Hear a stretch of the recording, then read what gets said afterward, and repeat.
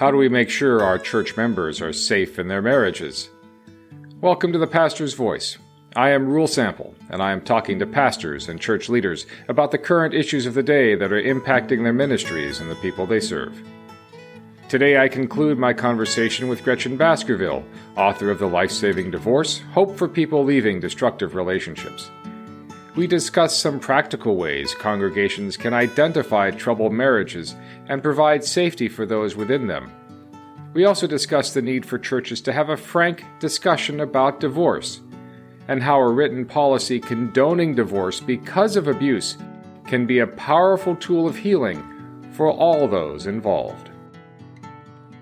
But what it comes down to for pastors is that we've got to get out of this idea of one size fits all. When somebody comes into our office and they are having marital issues, we just can't put them through the marriage counseling mill. We've got to take time to make sure that we know the details of this individual marriage. We know what's going on with each person in that marriage, so that we can go forward in a proper Christ-like way, whether it is finding ways to heal that marriage or finding ways to end that marriage for the good of both parishioners.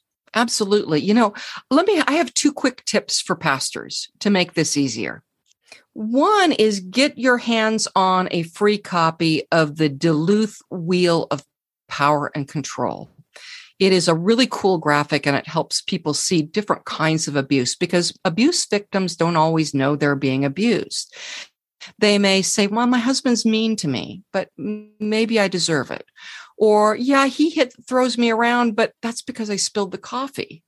Okay, they don't even know. Abuse victims tend to underplay the abuse, not overplay it.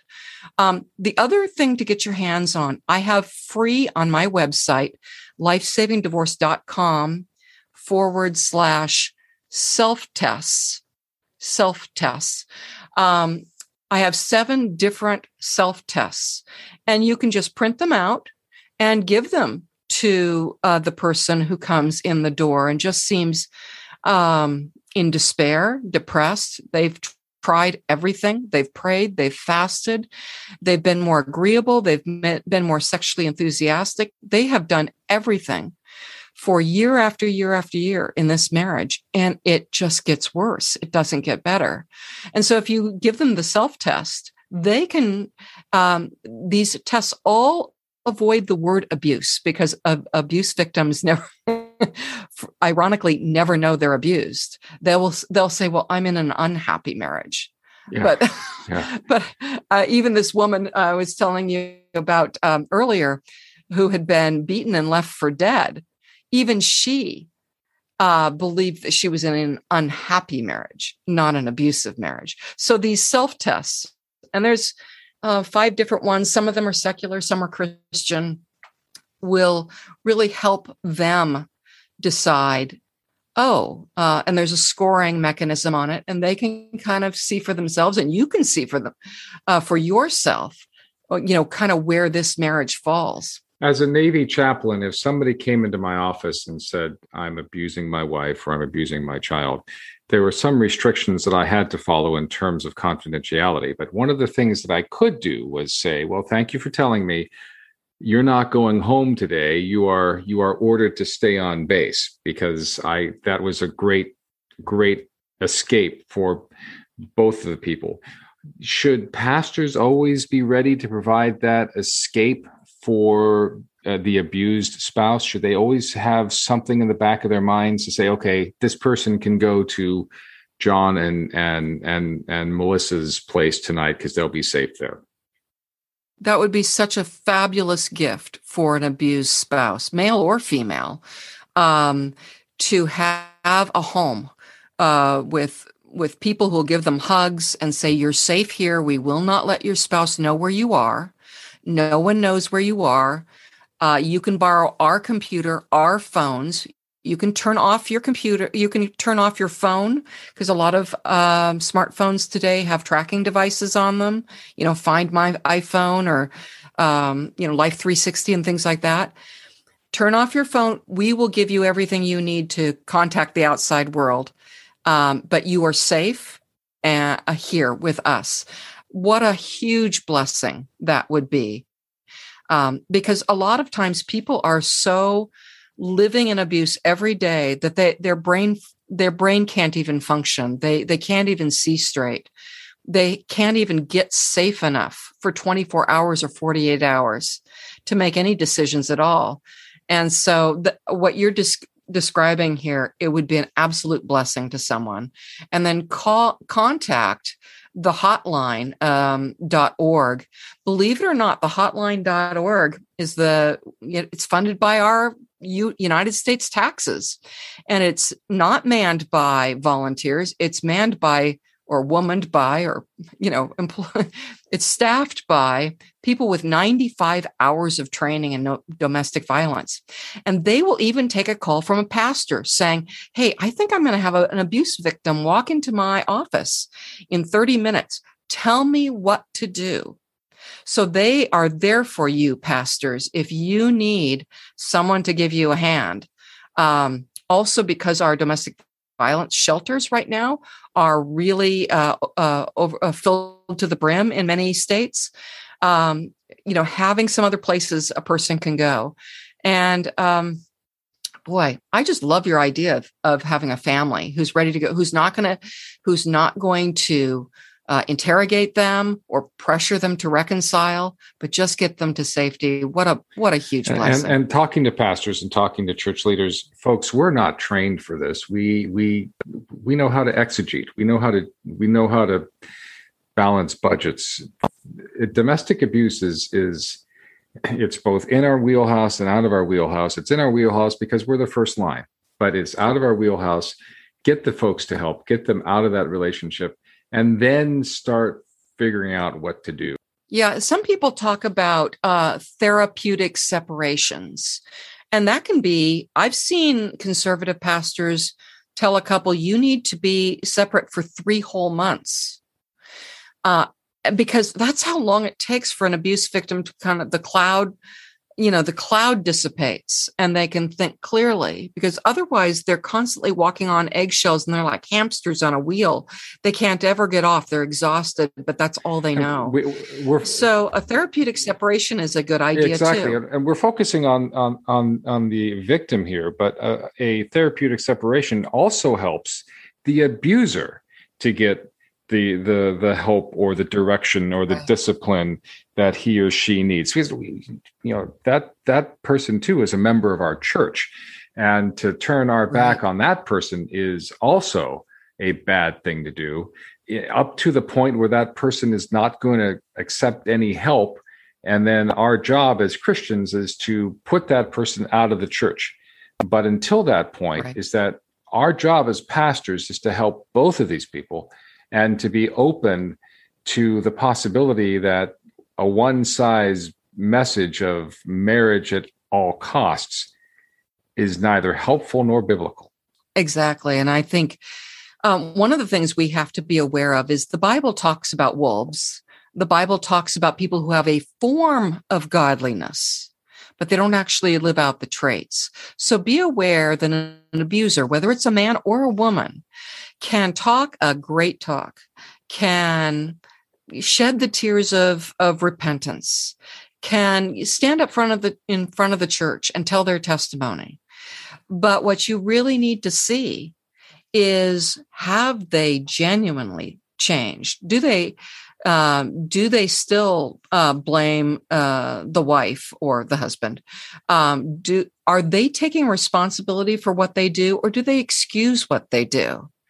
And there can be a lot of mind games that an abusive person, a hardened abusive person, can play. And they're just really good at fooling. All of us as Christians, we do believe that God works miracles, but sometimes our idealism makes us blind to these people. And I would also look up the blog posts by Dr. Anna Salter, Salter. She's written some things for Christianity Today, and she talks about how abuse perpetrators and also child molesters really like churches because we are so trusting, because we are so optimistic, because we do have so much faith, and we really do believe that God can change lives. And so we get groomed ourselves. We get preyed upon. I will be the first to say I have been conned. I've been in church ministry, face-to-face church ministry since 1998, and I have been conned by some really clever cons. And in my case, since I mainly deal with women, I've been conned by women. I've seen them take advantage of others. I've seen them do financial swindles. I mean, and they talk such a good talk.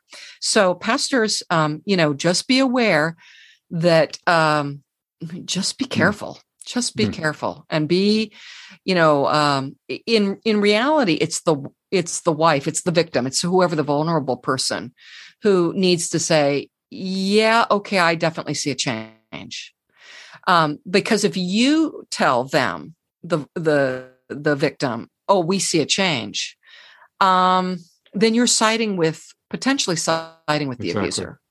Let them say, I don't know. He looks okay. He does a few nice things, but something deep in my gut, something deep in my heart says he hasn't really changed. He's just kind of going through the motions and saying the right words. Gretchen, a couple of days ago, you put out on Twitter that paragon of morality and truthfulness. You put out a tweet asking, does your denomination have a divorce policy? Why is it important for denominations to have a divorce policy? Oh, thank you for asking that. Right. Some do and some don't. And some are helpful and some are not.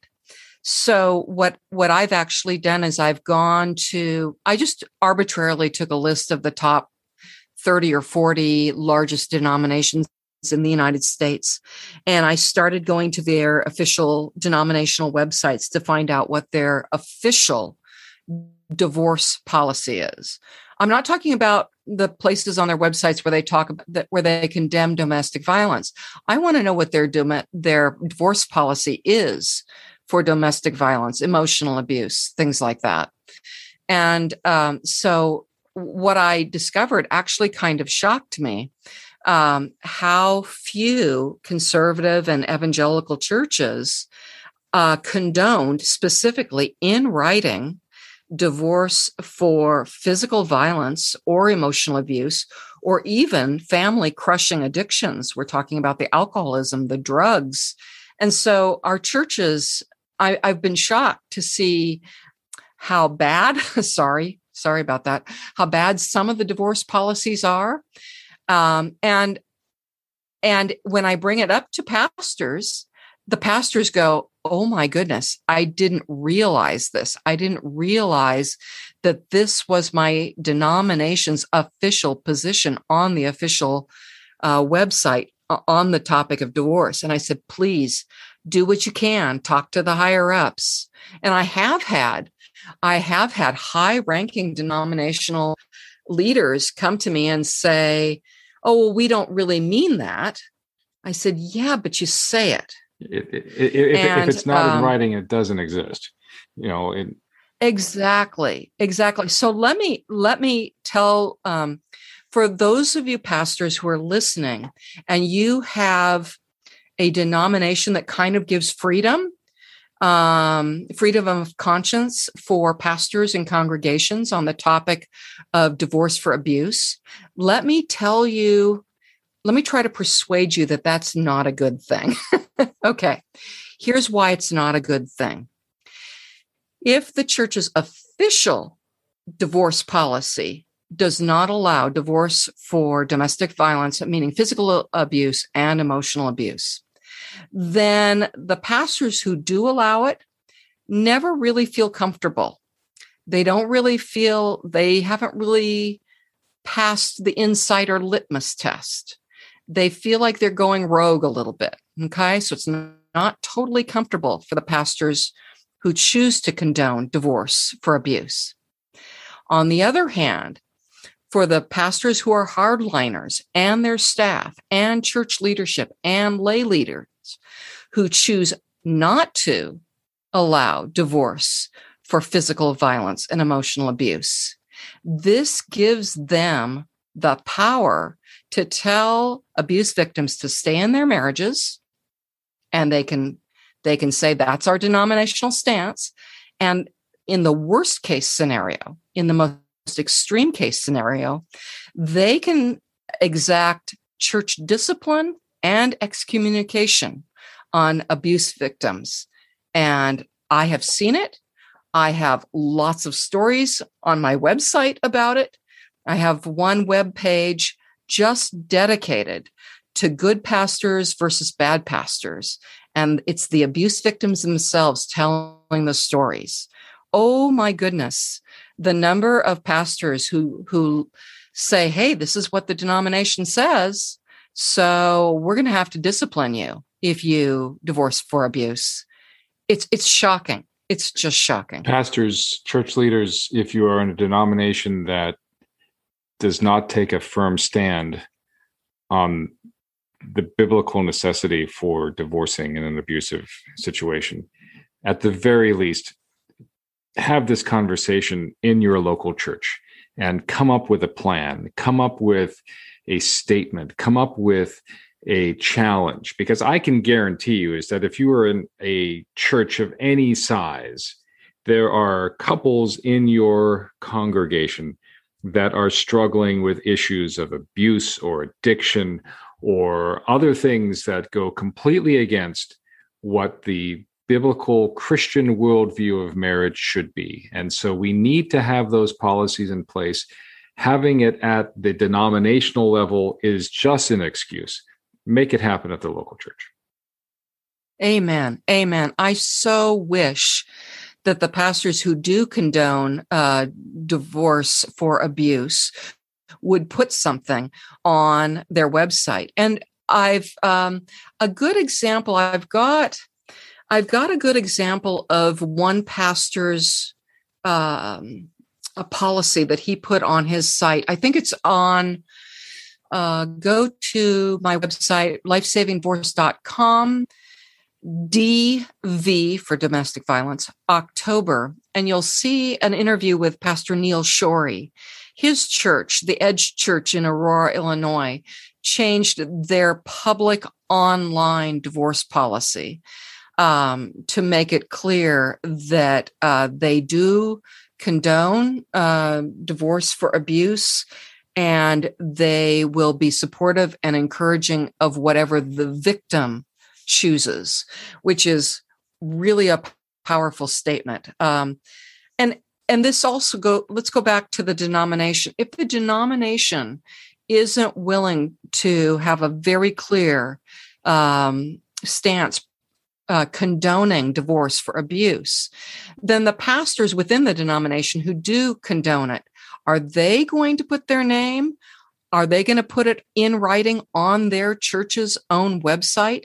If they don't, that is evidence of the chilling nature that these kinds of policies have at the denominational level. Condoning marriage, condoning divorce, providing for abuse victims, providing a way out for people in these kinds of situations is not a ticket to free-for-all marriages. Is that this is not saying, well, we don't need to get married. We can just go in and out of marriage as we want. This is addressing a very specific problem in marriages. And that's nowhere in Scripture would or does Christ say, stay in an abusive marriage. So pastors, we need to provide a way out for our people. Gretchen, as we wrap up our time today, what is your word for the people of Christ? What is your message for those who are listening to this podcast today? Luke 13, Jesus, he's at a synagogue, and he is, I think this is Luke 13, 11 through 14.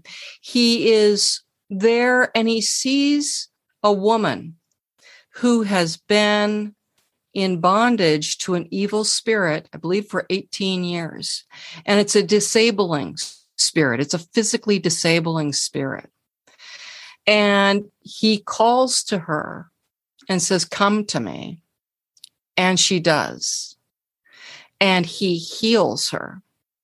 And the evil spirit is cast out. The disabling spirit that has been holding her in bondage for 18 years is cast out. She gives glory to God. But the synagogue leader does not give glory to God. The synagogue leader is angry. The synagogue leader is infuriated. The synagogue leader, he thinks he has interpreted the Sabbath law correctly, but Jesus actually interpreted the Sabbath law correctly. The synagogue leader thought he was confident he knew God's will, but Jesus actually knew God's will. The synagogue leader would set his oxen and donkeys free to get water on the Sabbath. And Jesus set a bound woman free and restored her on the Sabbath. The synagogue leader saw himself as righteous. Jesus saw him as a hypocrite, and he said so. The synagogue leader ignored Jesus and the miracle and just told the other people to come back later.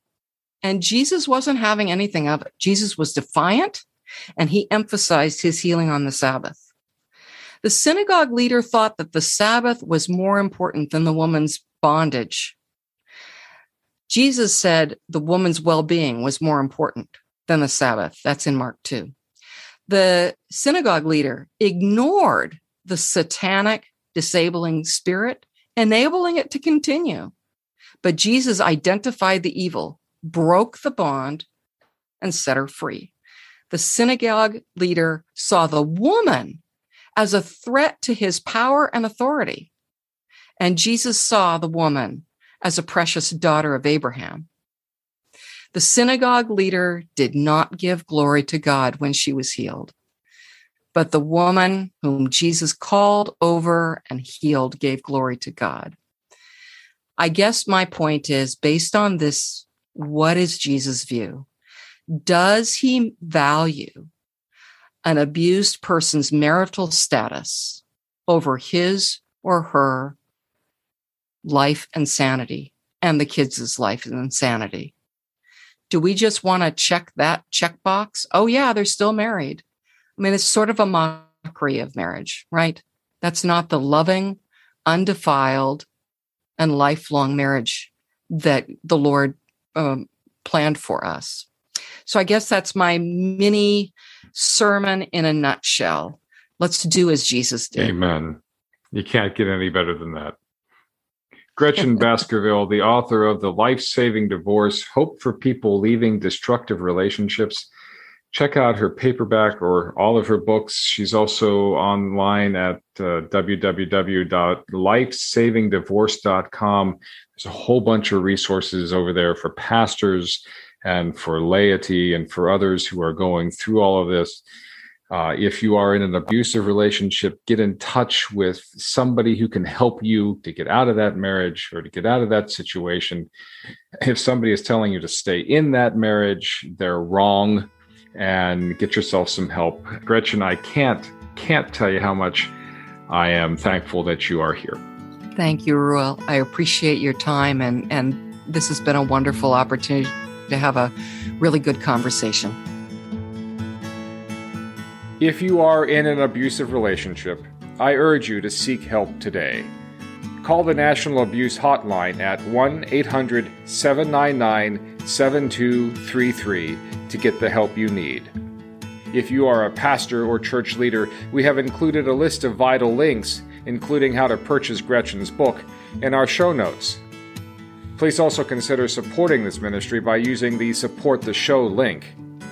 If you have any questions about our podcast, would like to be a guest, or would like to become a sponsor, please email us at podcasts@thepastorsvoice.net. I am Ruel Sample. Thank you for listening.